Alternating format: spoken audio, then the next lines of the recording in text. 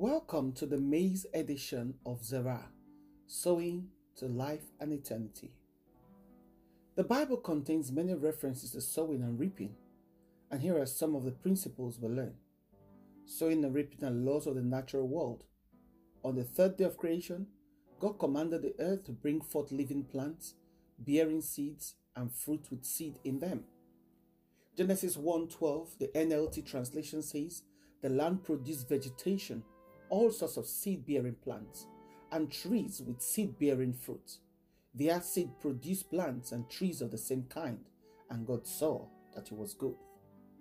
God then gave these plants as food in Genesis 1:29, the NLT translation again. Then God said, look, I have given you every seed-bearing plant throughout the earth, and all the fruit trees for your food. From the beginning of the ages, we've understood the process of sowing and reaping, and have applied it to our lives or daily lives. We sow materially, physically, emotionally, financially, spiritually, and for some people, agriculturally. We sow our time. That's when we use our time for something else that does not necessarily all the time benefit us. It's okay to see your time instead of money when that's the most essential thing you have. I equate my time to my life because every single second I sow into something is a second of my life that was not beneficial to me but to someone else. So your time is a precious seed. Sow it when and when necessary. As Ephesians 5:16 says, it encourages us to make most of our time. That's sowing for yourselves into seasonable time wherever the opportunity is afforded or the work of God calls for your time. We can sow our money. The measure of money we sow will eventually return to us according to Luke 6:38, which says, give, and it will be given to you. They will pour into your lap a good measure, pressed down, shaken together, and running over. For by your standard of measure, it will be measured to you in return. Not necessarily the person you gave to, but somewhere along the line, life will make it and align so that when you need something or the same amount you've been given, it will come back to you. It's happened to me several times. You can sow words. Yes, words. Those things that come out of our mouth daily. Our words are seeds that will encourage and build up others, lifting, motivating, and inspiring them, as 1 Thessalonians 5:11 instructs. Sometimes our words can kill. Yes, we can demoralize, destabilize, destroy, and just short of really killing someone physically with our words.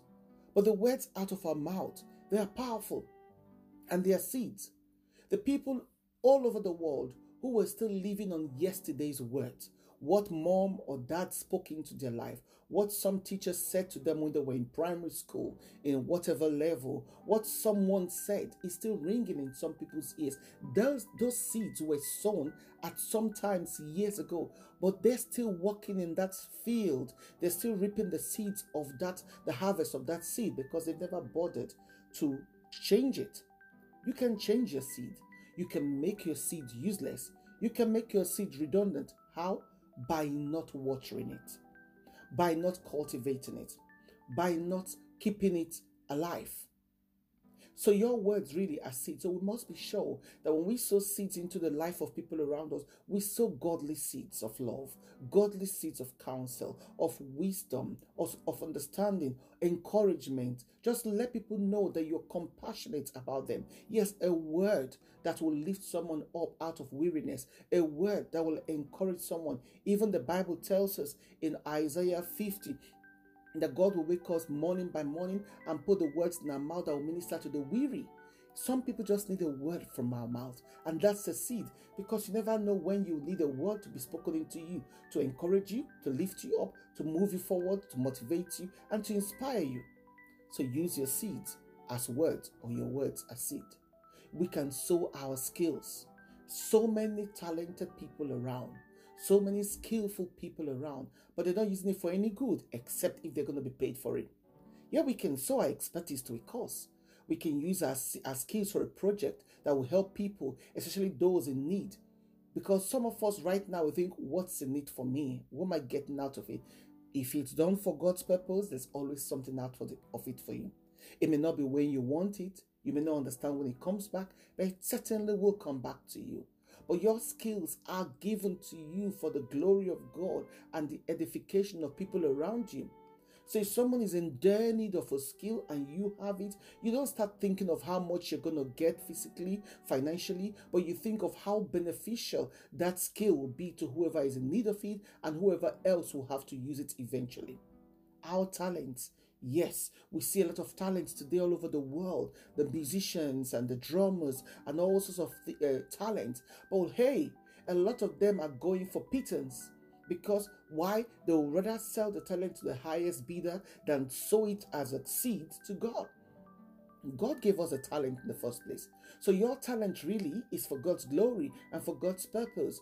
So yes, you can sow your talent as a seed into something and hope that one day God will turn it around, that you begin to harvest from that field, wherever the field is. Our emotions. Yes, you might look, my emotions are not seed. Yes, they are. Your tears, the Bible says, are bottled and God turns them into blessings. Some people just want to see how emotional we are when they're going through something, when you show someone that you empathize and you sympathize with them. The Bible says we should rejoice with those who rejoice and mourn with those who mourn. But sometimes the world we live in now, someone's going through hard times, I go, oh, that's good for them. Oh, I wish them luck. But really, we should let them know, I feel for you. I understand where you're coming from. Even if I don't understand, I still feel for you. I sympathize with you. I'm compassionate about what you're going through. I will help wherever I can help. That's your emotion.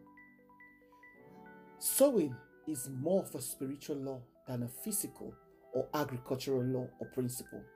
It is a principle in life that we reap what we sow, as Galatians 6:7 says. Do not be deceived. God cannot be mocked. A man reaps what he sows. Yes, you don't put a mango seed in the ground and expect an orange tree. You don't sow wickedness and expect goodness. You don't sow malice and expect love. It's impossible, because that's a principle of the kingdom. You sow and you reap exactly what you sow. So if you don't sow, you don't reap. That's as it is. It's a farmer who knows he has to put the seed in the ground during the planting season, decides, you know what, I'm too tired to plant any seed. I'll wait for the harvest. He's going to wait a long time. Why? Because there are no seeds in the ground that will grow to give him a harvest. He needs to first put the seed in the ground to harvest whatever needs to be harvested when the harvest time comes. There are natural consequences to all actions. The world operates under the law of cause and effect. Same way in the spirit. There is no way around it. Every time we choose an action, we also choose the consequence of that action. We may not reap instantly, but whatever seed we sow will eventually be harvested. The world say, oh, it's karma. Well, I don't know what karma is. Well, some people say what goes around comes around. Yes, something like that. Because you see, God uses the law of sowing and reaping to bestow his blessings. Some of God's blessings are generally for the whole world, like the sun and the rain. It's a blessing. Yeah, it just does not shine. God puts it there. The sun and the rain on everybody, both the wicked and the just. Everybody reaps it, as Matthew 5:46 puts it, saying, so that you may be sons of your Father who is in heaven. For he makes his sun rise on the evil and on the good, and sends rain on the just and on the unjust. Hey, everybody enjoys the sun and the rain. And then there are specific blessings that God bestows especially on those of his choosing, his children, his special people, such as Isaac, whom in Genesis 26:12 says he sowed a crop and received 100-fold in one season, because the Lord targeted him for a blessing. Now, the funny thing about Isaac's story is he actually sowed in a time of famine, when there was drought. Everywhere was dry and crusty. There was no rain. There was nothing. That's when he sowed, and the Bible says he got 100-fold harvest for his sowing, because it was a season that God ordained. You see, some seeds we get God's attention faster, or bring an instant or quick harvest more than others, but there will always be a harvest. Some seed become residual harvest for our children and our lineage and our bloodline, but we never know what harvest a seed will yield. So we must obey or behave, as Ecclesiastes 11:6, the TLB translation says, to keep on sowing our seeds. For you never know which will grow. Perhaps it all will. Yep. Sometimes you just say, oh, just put all my eggs in one basket. In the world, you can't do that. But with God, you certainly can put all your eggs in one basket. Why? Because God's the only one who can keep your eggs in one basket without cracking. Spiritually, our seed must be planted in Christ to reap any sort of harvest.